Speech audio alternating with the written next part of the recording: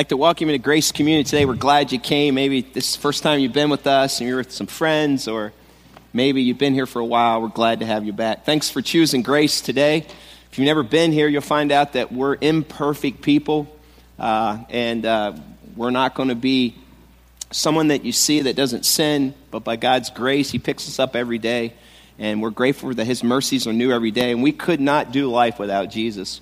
We want you to know that Jesus loves you, and we love you too, and if you're looking for a place to call home, you're welcome to worship with us. And I'm sure you could find a place here where you'll grow and you'll learn and even find a place to serve. So just welcome to Grace Community today on this brisk, snowy day.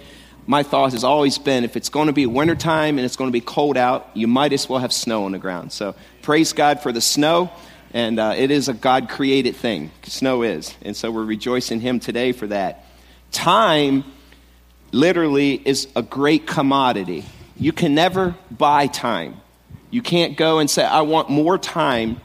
Can I go to this bank? I'm going to make an investment. I'm going to go to a time bank and say, here, I'm going to give you this money so I can buy this many more months, this many more years, this another lifetime. The Bible says that man is destined to die once and then face judgment. Time is something that we can never get back. Time is always moving. And just take a look at these hourglasses that we have up here. Just consider that this is your life, and it's slipping away right now. Every one of us has been appointed a certain amount of time. And even as this service goes on today, your life is literally being lived out in front of you, and you can never get this time back. You can't go back and say, I want to redo. I want to do this time over. It's impossible. Once that minute has snapped, once that second is gone, 1, 2, 3, gone. You can never get that time back.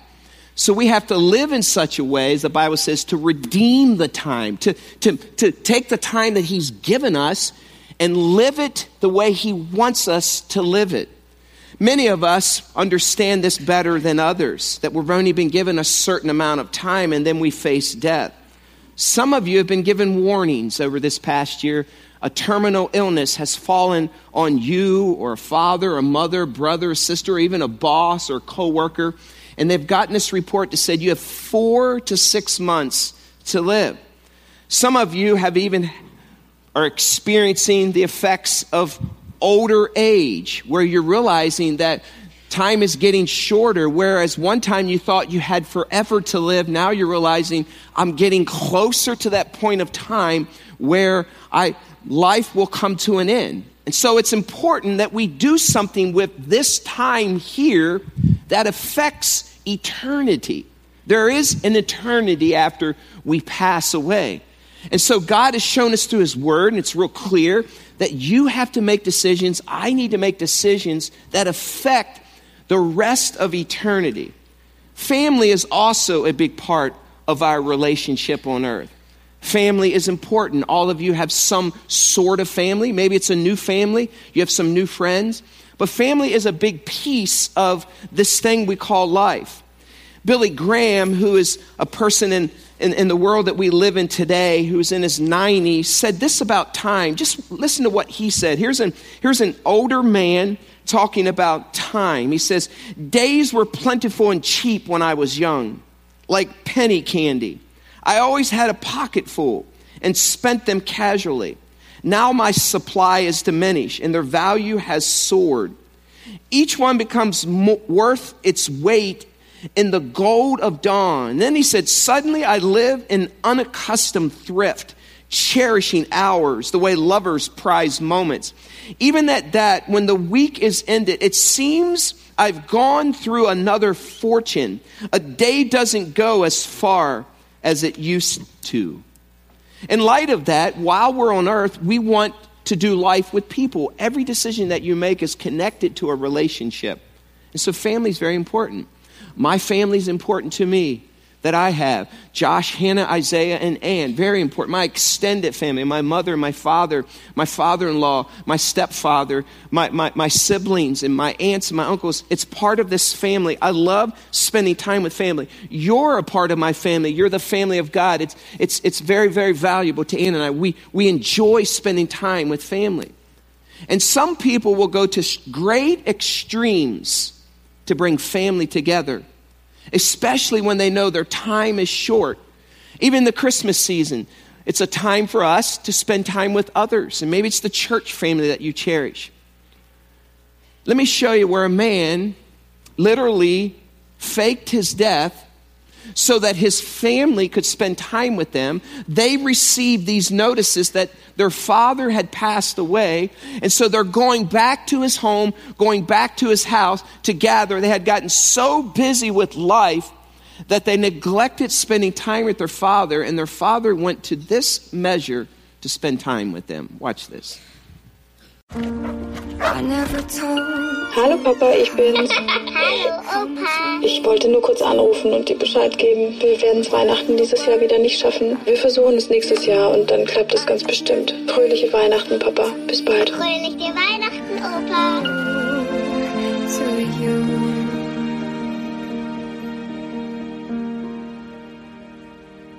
There goes a day, there goes a week, so many goals I had to reach. The more I did, the less I cared. The more I missed the love you've shared. If life is a song, somehow it's sad. I don't know the words without you, Dad. You've been on my mind all the time, and I miss saying you. Home used to be just some walls that I know, but the truth is that home means nothing without you.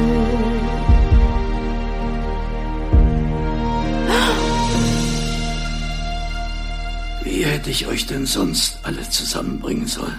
Hm? Papa.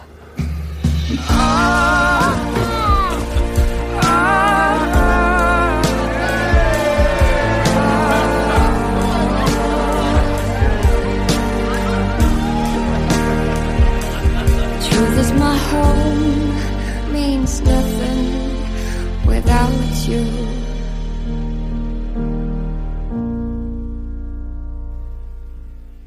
We can never get time back.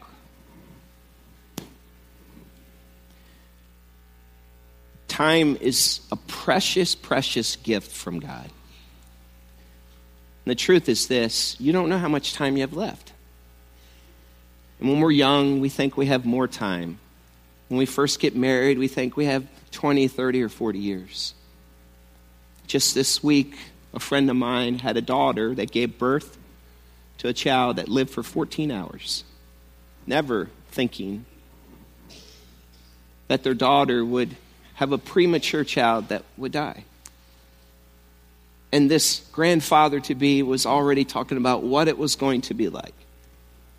This past week, I have a close friend that comes to Grace, spent time with one of his best friends the night before, talking about business ventures and talking about the time they had spent together, said goodbye to him. And the next morning, his friend died after suffering a massive heart attack here in Middlebury, Indiana. We don't know how much time we have. And we should never take it for granted. And even throughout this message today, your life is slipping away. And you can never get this time back. And because of that, we must make a decision with the time that we have that impacts everything. Just listen to me. Don't even turn it. Just listen to what the Bible says about time. Revelation chapter 12 and verse 12 says, the devil is filled with fury because he knows his time is short. Even our enemy knows his time is short. So he is on this bent. He's filled with fury and wrath, trying to pull you away and take him with you. Psalm 90 and verse 12, the psalmist says, teach us to number our days that we may gain a heart of wisdom. James said this in James 4:14. You and I are a mist that appears for a little while and then it vanishes. Job chapter 14 and verse 5 said, a person's days are numbered. You have decreed them, God, the number of his months, and have set limits he cannot exceed. There is a limit, and only God knows when that time will end.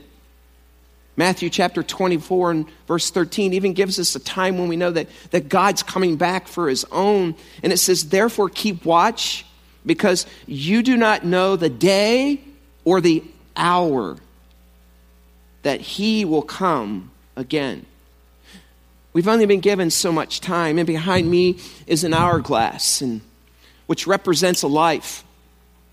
And you and I live a certain allotted number of days. But once that time is gone, we can never get it back. And so just for the sake of an illustration today, just say that this is your life. This scoop of sand that's going in an hourglass is your life. You only have this much time to live. This is what God has decreed. This is what God has determined for you. And for some, maybe it's a half a scoop or a quarter scoop. But we must do something with this time that God has given us that affects eternity. Because one day, you and I will come to the end of our time, and our days will be numbered. And sometimes we don't think about that. But the reality is this is your life. And one day, your life will come to a screeching halt, and it will be all gone. And once your time has passed, you can never go back and do anything else with that time. You can't change anything's happened with your life with that time. It is gone forever. Yet the Bible reminds us that we must do something with this time. We must mark it. We must have a point that we made decisions, because our lives are full of decisions. And what we do with this time affects eternity. Grab your Bibles and I'm going to show you what I mean, and turn to Galatians chapter 4. Galatians chapter 4. And if you need a Bible, hold your hand up, or ushers will put one in your hand. Galatians chapter 4. And we're going to read, actually begin in verse 26 of chapter 3. And we're going to see what God did and why it's important to think about time, and why there's been these appointed hours of time, and why there was a time long ago before the foundation of the world that God appointed a time for Jesus to come at a perfect time at Christmas, and why that's so important to us. Stand with me and we'll read it out loud together. Galatians chapter 3. We're going to read verse 26 to Galatians chapter 4 and verse 7. Look at Galatians chapter 3, 26, and we'll read through the chapter 4, verse 7. Let's read it. Ready, read. So in Christ Jesus, you are all children of God through faith. For all you who were baptized into Christ have clothed yourself with Christ. There is neither Jew nor Gentile, neither slave nor free, nor is there male and female, for you all are one in Christ Jesus. If you belong to Christ, then you are Abraham's seed and heirs according to the promise. What I'm saying is that as long as an heir is under age, he is no different from a slave. And though he owns the whole estate, the heir is subject to guardians and trustees until the time set by his father. So also when we were underage, we were in slavery under the elemental spiritual forces of the world. But when the set time had fully come, God sent his son, Christmas, born of a woman, born under the law, to redeem those under the law, that we might receive adoption to sonship. Because you are his sons, God sent the Spirit of his Son into our hearts, the Spirit who calls out, Abba, Father. So you are no longer a slave, but God's child. And since you are his child, God has made you also an heir. You may have a seat. Let me just summarize what Paul is saying there in case you've never walked through this passage. Before the foundation of the world, God knew that you and I would need someone to redeem us of our sin. We're born with sin. And so from the foundation of the world, before the world was created, and before you and I were created, God appointed, God adopted, God said, I want you to be my child. And he had this plan in motion. And this plan has been in motion way before the foundation of the world, that human beings are sinful. And because they're sinful, I must send someone to come and bridge the gap between you, me, and God. There is this gap that separates us from God, and it's because of our sin. The Bible says it this way, it says, for all have sinned, including me, and fall short of God. For all have sinned and fall short of the glory of God. And because we've fallen short, our sin separates. We can't get to a holy God. It's impossible for us to stand with a holy, perfect God being a sinful person. So God, before the foundation of the world, put this plan in motion at a perfect time, in the fullness of time. He set it into place and he called it Christmas. He sent his son to earth, and his son lived on earth for 30 plus years. And at the end of his life on earth, he died on the cross. Why? Because Jesus is the way, the truth, and the life to the Father. And it was a perfect, God that took all of our sins, your sins, my sins, the sins we'll commit this afternoon. And now we can get to God because there's this great gorge. Otherwise, we can't step through it. We can't earn it. We can't do anything good to get to God. But God said, Jesus is the answer. And that's what Christmas was. Now think about that for a second. Look what Paul said in Galatians chapter 4. He says this, but when the set time had fully come, God sent his what? What's the word? Son. Born of a what? Come on, help me out. There's a lot of your Bibles in your hands. God sent his son, born of a woman, born under the law, to what those? Redeem those under the law, that we may receive what? What's the word? Adoption to sonship. Because you are his sons, God sent the spirit of his son into our hearts. The spirit who calls out, Abba, Father. You are no longer a what? But God's what? And since you are his child, God has made you also and what? That's Christmas. That's the nutshell of Christmas. So when Christmas comes around every year, it's a celebration that Jesus came, was born to a virgin woman, lived on earth, ministered for the last, as we understand, 3 years of his life, and then died on the cross for our sins. It's a beautiful picture. And because of that, through faith, we now are children of God, verse 26. In verse 29, we are now heirs of God. In verse 4, Jesus came at a perfect time to rescue us. Christmas, literally, listen, it's a story of rescue, of a God that loves you so incredibly much that he said, I can't let you stay in that condition of sin. Here's a gift. And Paul describes it as an indescribable gift. And his name is Jesus. That's Christmas. And then he says, if we accept this gift, this free gift, and it's a free gift, here, it's yours today, that you now can get to God. You don't have to earn it, you just accept it. And when we do, we are now heirs of God. Pause and consider what that means to you. When you personally have trusted in Jesus and the Lord as your Savior, you are loved eternally by God, who created the universe. And now you are his heir. And so because of that, our security is in the work of Jesus, not in our own works. We should never be insecure because you have a father. You might not have a physical earthly father anymore. You might not have a physical earthly mom anymore. You might not have any kind of family anymore on earth. But listen to me. If you are a child of God, you have an eternal family forever. You never have to be insecure. Way too many of us place all of our security and family here.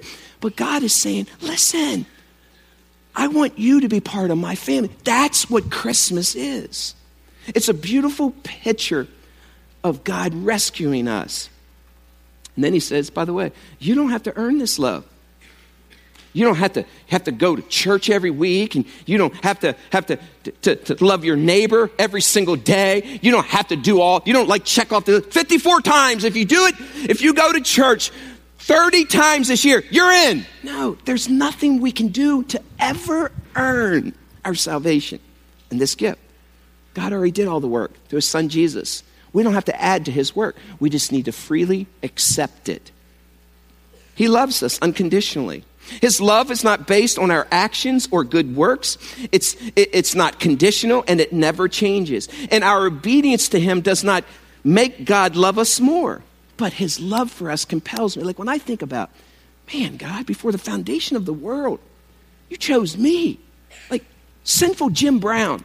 Like there's nothing good in me, God. Why would you let me be in your family? And when I know that, it compels me. Like I want you to have what I have. It's so good, it's not supposed to stop with me. God did not pick you because you are awesome. God picked you because he is awesome.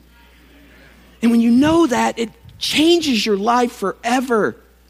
Think about this. Here's the picture. Paul's trying to describe this. He hand-selected you. When you know someone wants you on their team, it's a game changer.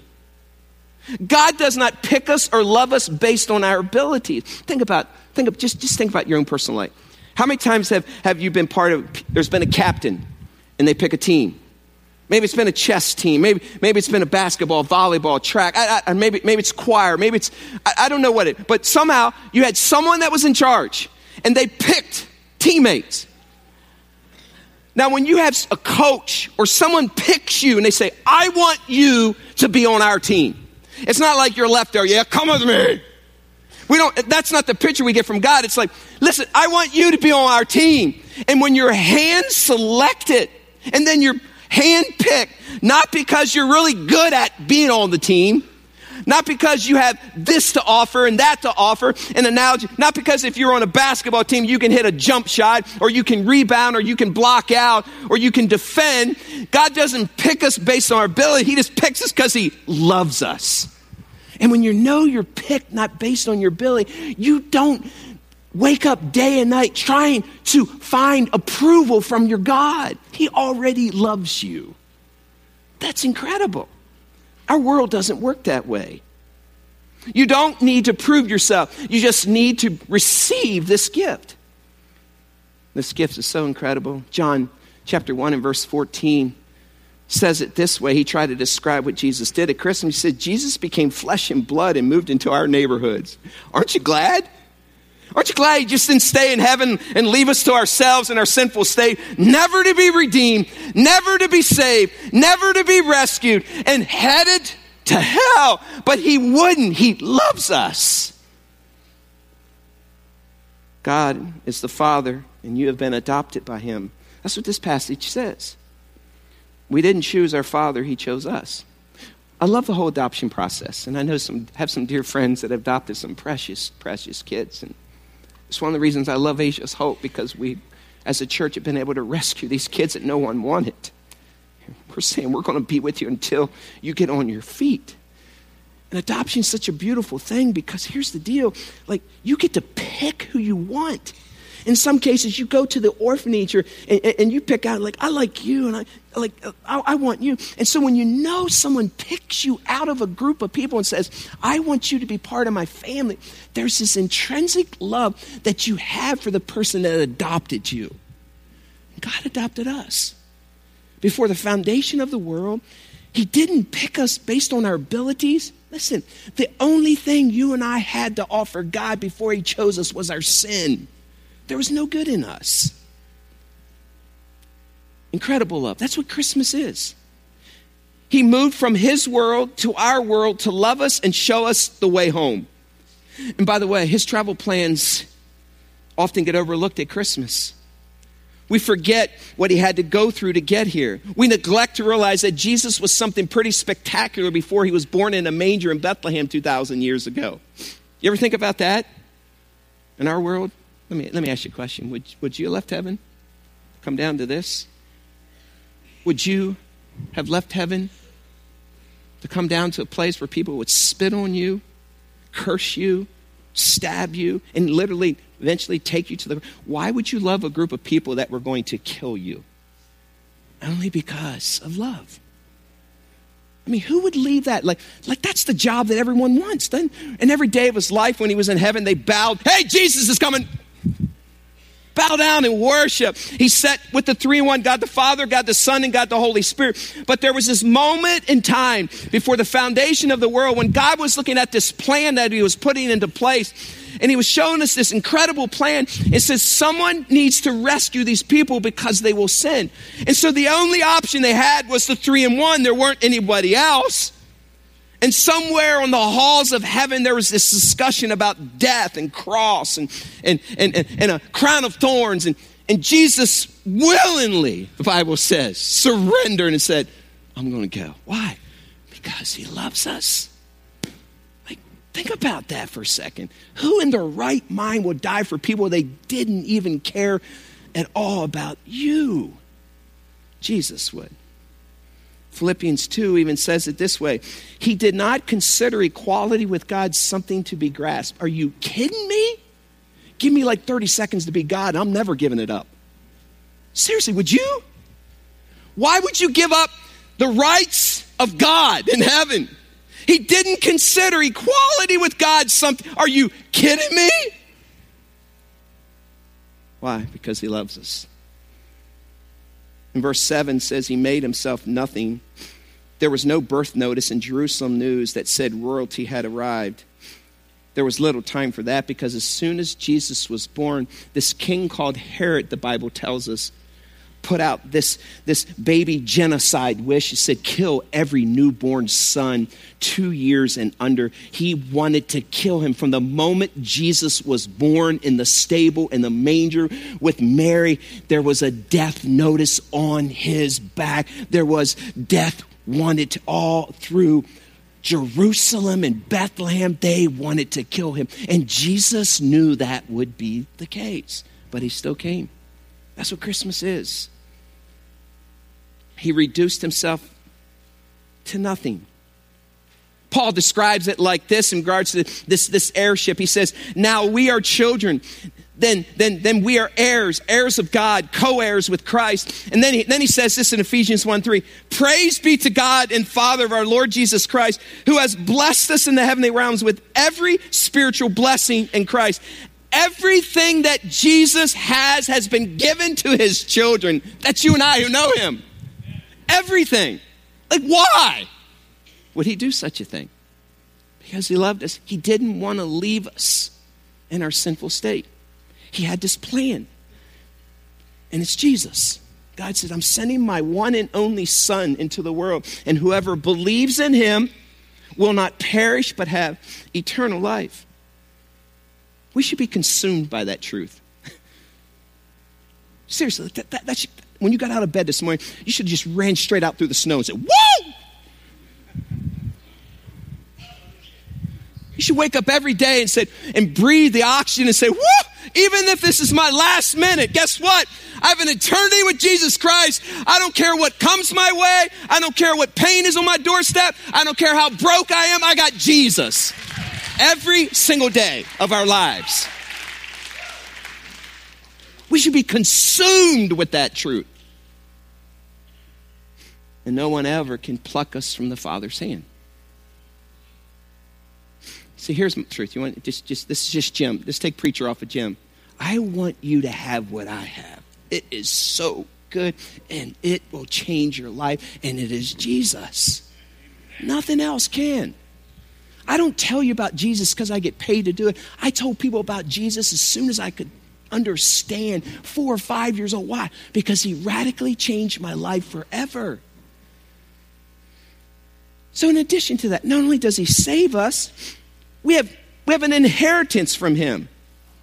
And by the way, earthly inheritance are limited because we have no guarantee that we'll be around to use them. Maybe some of you are like, you're in this like, my dad's going to pass this money on to me. My mom's going to pass this money on to me. My uncle, maybe it's a relative, maybe it's someone that you did something good for. They really liked you. And you just, I can't wait till they die. You don't tell people that, but I can't wait because I got this coming. But here's the reality. Earthly inheritance are limited because we have no guarantee that we will be around to use them. Your life could be snuffed out today. The Bible tells us that our days are numbered. Life is short, but eternity is forever. And the devil wants us to believe that earthly possessions are the best. Let me tell you something, they're not. You could have everything and still be lost. This week I Googled just this, curious. And here's what I typed in. And when I Googled it, about 300,000 people Googled it too. Rich people and their children's inheritance. I wanted to see what rich people do with their inheritance. I wanted to see how, we understand multimillionaires and billionaires do with their money. And I read story after story. I looked at some of the richest people on the planet. Many will not even leave anything to their children to inherit. There are people, this guy was a billionaire. He says, I will not leave my child a dime. I want them to earn it. I want them to know what it means to work. I want them to know that things shouldn't just be given to them. I want them to know that nothing's free. And I would think, well, you've never met Jesus Christ then. Then I read this. I read where one billionaire had 3 kids. And he limited the number of dollars he would give his children. He gave them each $15 million. Well, praise God for that, huh? Can you imagine having $15 million? But in comparison to $1 billion, now imagine if you can, how that might shape your life. As a 15-year-old kid, if you knew when you turned 18, it would change your life, wouldn't it? Like, hey, by the way, why are you working? $15 million when you're 18, it would change the way you would plan your life. It would change the way you would anticipate your life. But the reality is that it's an earthly possession. They might not even make it to 18. Even Simon Cowell, we understand, is worth an estimated $325 million, plans to leave his children nothing. But guess what God does for his kids? Bible says that what he inherits to us, it'll never rust or rot. It's guaranteed, and it's called eternal life. And you will have him with you forever. And when the Lord becomes your shepherd, you will never be in want. That's what God gives you. So why did Jesus come in the fullness of time, at the right time? Why is Christmas and the birth of Jesus so very important? Because we need to be rescued. And it all began a long time ago. Genesis chapter 3. If you're not familiar, Genesis chapter 3, man was created. God said, and let there be light, let there be earth, let there be water. And then he created man, and out of the man he took a rib, and he created a woman, and man woke up and said, whoa, woman, she pretty. And they had this perfect garden. They had everything that they needed. But there was this slimy serpent called Satan who came and tempted them and said, listen, why would God allow you to have all that and not let you eat from that one tree? Tempting them. And if you eat from that one tree, go ahead, bite. You will be like God. And so they took the bait and they ate the fruit. And what's the Bible say? They hid from God. Why? Because they sinned. It says that they were in shame and guilt, and God came in the garden. He says, where is the man? He was hiding. And it says that they took figs of leaves and they covered themselves for the first time. Why? Because they wanted to hide. They felt shame and guilt because sin had entered a perfect garden. Yet God already had it in motion that someone needed to redeem these people. And so he had in motion that after this point of time, there would be this date as we understand called Christmas. And Jesus became the redeemer of our sins. There was panic in the garden. And so God began this relentless pursuit to rescue his own. And God would always love his children and be on a relentless journey to rescue them. So we all been given a certain amount of time. Think about that again right now. You and I have been given a certain amount of time. And day after day we use it. There's your life. There's your time. There's your life. There's your time. Some is shorter. Some is longer. And the reality is this, is that we've only been given a certain amount of days. And what we do with those days and what we do in that moment of time will impact eternity. And there must be one moment of time in this thing called life, where God scours. It says that man is destined to die once and then face judgment. And at this judgment, there's got to be some place in this thing called life. There's got to be 1 hour, 1 minute, 1 moment where we believed and we trusted in Jesus Christ. And if we haven't, then the Bible tells us that he says, depart from me, I never knew you. There must be one moment, because once this life is gone, we can't go back and say, God, I believe now. God, I understand now. God, I know what my friend's been telling me. Let me have a second chance. No, once your time is gone, it is gone. But the good news is this: you're still here. Jesus tried to describe this to a group of people about the importance of this decision. And just listen to what Jesus said to these people. In the book of Matthew, Jesus said this in regards to making that decision. In Matthew chapter 7 and verse 21 to 23, it says, Jesus said, not everyone who says to me, Lord, Lord, will enter the kingdom of heaven, but only the one who does the will of my Father who's in heaven. Many will say to me on that day, Lord, Lord, did we not prophesy in your name? And in your name drive out demons, and in your name work many miracles? And then Jesus said, then I will tell them plainly, I never knew you. Away from me, you evildoers. Jesus will scour through your life. He'll dig through everything. And there must be some moment in your life where you truly receive this free gift called salvation. Because if you don't, depart from me, I never knew you. Let me just pull off the coat to this and be very transparent. This whole account has new meaning to me this Christmas. And here's why. Because I love being part of the family of God. And the greatest gift that's ever been given to me by my kids and our kids for Anna and me is to know that my children know Jesus Christ and have received that gift too. And here's why that's so important to us. Because if I die today at 54 years old, here's what I know. Beyond a shadow of a doubt. Even last night when I went to bed, I was thinking about this. Even if I die, I can rest peacefully knowing because of Jesus Christ and the work on the cross and the gift of salvation, when I breathe my next breath, I am in the presence of Jesus, guaranteed. I don't have any fear of that. And the other good news is this: when my kids know that dad or mom has passed away, they will see me again.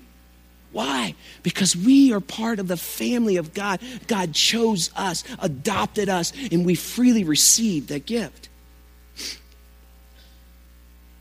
So this account has new meaning to me this Christmas season as I've watched my mom begin to lose her memory. We placed her in an Alzheimer's home. There's nothing like it. And some of you understand this, and many of you understand it, and you've encouraged my heart. It's not that we doubt or fear. I try to describe it this way. Alzheimer's, it's like you're watching your mom. She's there, but you're having a funeral for her every single day. But the good news is this. I know there will be a day when I will see my mom fully functioning with ability to talk and remember and dancing with Jesus, and I'll dance with her again. It's also this year has been very, very close to me when I think about these kind of decisions. A little over 2 months ago, my dad died suddenly. And my sister and I, one of my siblings, were the executors of the will.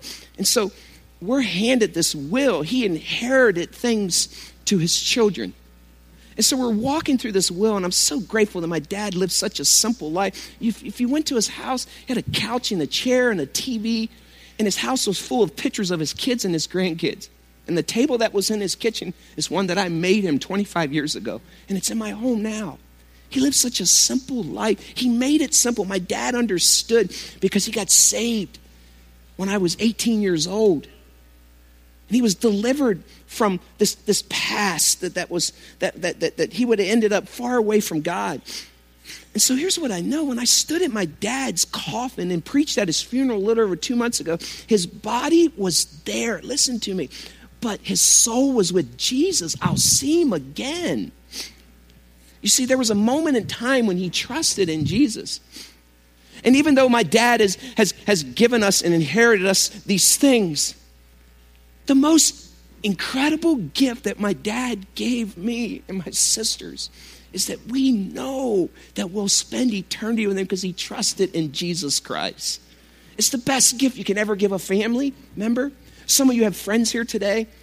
Listen, the best gift you can give your friend is for them to know that you'll spend eternity together with Jesus. Dad left behind some simple things, but nothing compares to this incredible gift of salvation.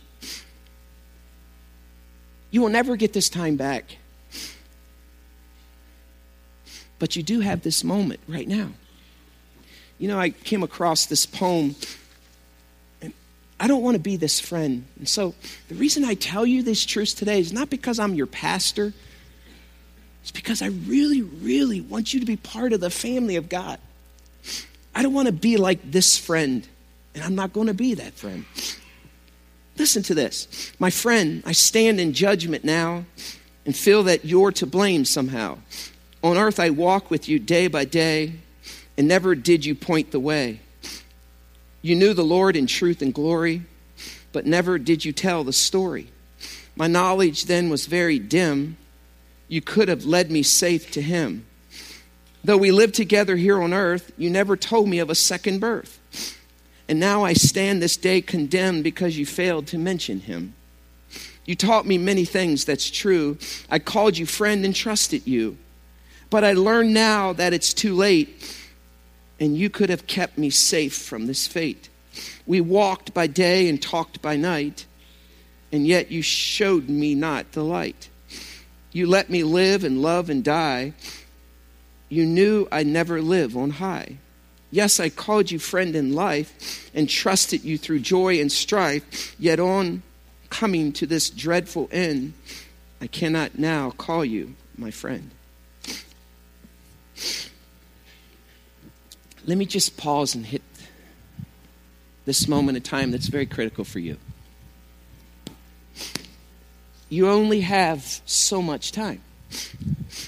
And there must be a moment in time, the Bible says, that we confess with our mouth, that we declare with our mouth that Jesus is Lord, and that God raised him from the dead. And the Bible says we will be saved. Saved from what? Saved from an eternity away from God in hell. There must be a moment in time where you've trusted and freely accepted this gift. The Bible says it's by grace through faith that you're saved, not by works. You can't earn it. You can't do it. Hear me out. This is the point where the enemy, whose time is short, the Bible says, wants to tell you this. Here's what he wants to tell you. You're not clean enough to come to God. There's no way he would. You got to get your life together. And here's how God wants to come to you today. He wants to convince you that you need to wait.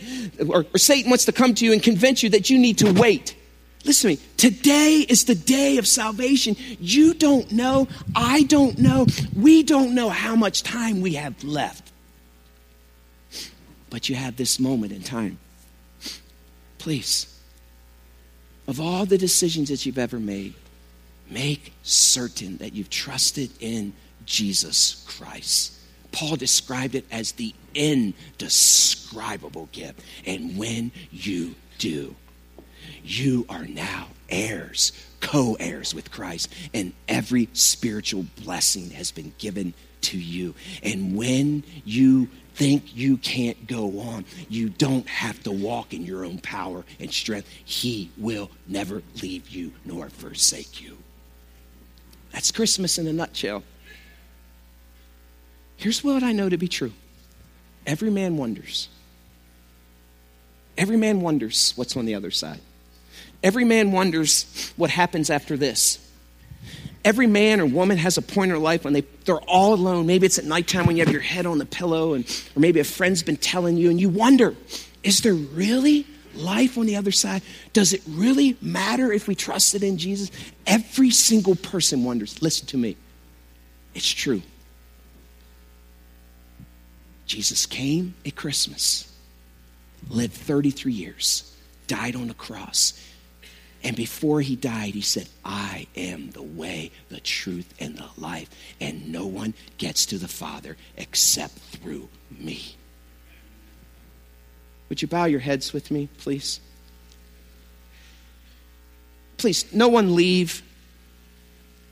This is too important. There's no decision more important than this decision. I want to ask you a personal question.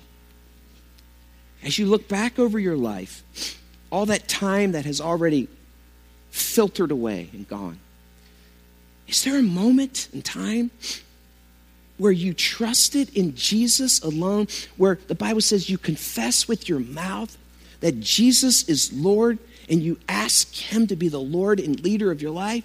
There must be a place where you drove a stake in the ground and trusted in Jesus.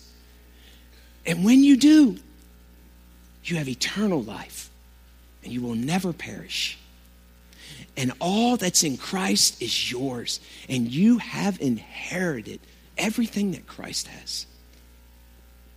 So how do you do that? The Bible makes it so simple. It's not complex. It says this: if we confess and believe that Jesus is Lord, God raised him from the dead, we will be saved. The Bible says this: it's by grace through faith, not by works. You don't have to earn it. We're not going to require you to do something. It's free. It's the only gift that's free that gives you eternal life. Let me ask you a question. Do you know that if your life ended today, that you would spend your eternity with Jesus? Please don't leave these rooms and the link, and don't leave the main. And if you're listening by the internet, listen, just keep glued to that screen and trust in Jesus. If that's you, the Bible says we can do that. We declare with our mouths. And here's how we declare with our mouths. I'm going to give you a chance. You're going to declare with your mouth, confess with your mouth.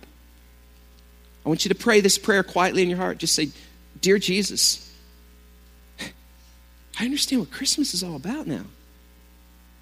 I need you. I'm a sinful person, and please forgive me of my sin. I believe that God raised you from the dead. And I trust in you and the work on the cross, and I want you to be the Lord and leader of my life. I surrender my will, my way. And Jesus, this decision right here has changed my life forever. I'm going to bring you home this Christmas. And I thank you, Jesus, for that. I'm going to ask you to stand and just, with your heads still bowed and your eyes closed, I'm going to ask you to do something. In the main and the link, please, no one leave, no one leave. No one looking around. Just, this is you and me talking to you. No one looking around. This is a holy moment. If you just trusted in Jesus and you said, Pastor Jim, I'm part of the family of God. Like, it makes sense to me. And it may, for some of you, like, I don't even know what's next. Well, next is get plugged into a church somewhere and start learning about Jesus. Or maybe a friend's with you and say, what do I do next? You just say, Pastor Jim, today it made sense, and I surrender my life to Christ, and today was the day. If that's you, like we had many in the first service that already did, I just want you to do something. I think it's important that you acknowledge that between God and the witnesses, and just slip your hand up. Just hold up. Just me and you. I'm just you and me looking at each other. Just hold up. Listen, don't be ashamed. Let's just get it up, loud and proud. This is the best decision you ever made. Lord, all over this auditorium, I'm going to ask you to lower your hand. And first, God, I'm going to pray for these precious, like, Lord, they're my new brothers and sisters. Like, they're part of the family of God. Like, that is just awesome. Like, I love you. I just want to let you know you're my new sis. You're my new brother. We're going to spend eternity together. Like, that excites me. Like you just added like 10 years to my ministry life. It's the best decision you've ever made. Lord, I pray for your favor on them. I pray that now that God lives in them, that you help them understand. And I pray that you'll surround them with other Christians who want to help them grow. I pray, Lord, that they'll connect to a church and help them to realize they don't need to be perfect, that they will fall down, but God, your grace picks them back up. And I pray, God, that they change the world for you. I pray that their husbands and their wives and their kids and their aunts and uncles and their co-workers get to hear about Jesus too. And there's this rippling effect of salvation that changes Elkhart County forever. Now I'm going to ask you to do something. And just look here, everyone, look here. We have this buckets. We got all kinds of buckets. We got scoops, and we want you to do something. If you're in the link, listen up. Pastor Jordan's at the back of the auditorium. He's there. He's going to be standing there. Pastor Jordan, you can see him, and he wants you to come over here and do this. And if you're in the main here, I just want you to come. It's pretty simple. It's saying, symbolically, I just took my life. That on this moment of time I'll never get back. But there was a moment that I fully trusted in Jesus. And I just want you to come up here, like many already have in the first service, and just say, I did it. And it's because of the work of Jesus. And you know what? There will never be a day that anyone can ever take that from you. Then I want you to walk over. Pastor John will meet you over here. I want you to come over to our tree. We'd love for you to have this ornament. It's pretty cool. And you can hang it on your tree this year. And then every year, just hang it as a reminder that on Christmas, December the 18th at Grace Community Church, listen, I became part of the family of God. I took that 1 minute of time, and because of the work of Jesus Christ, I'm saved forever. Amen?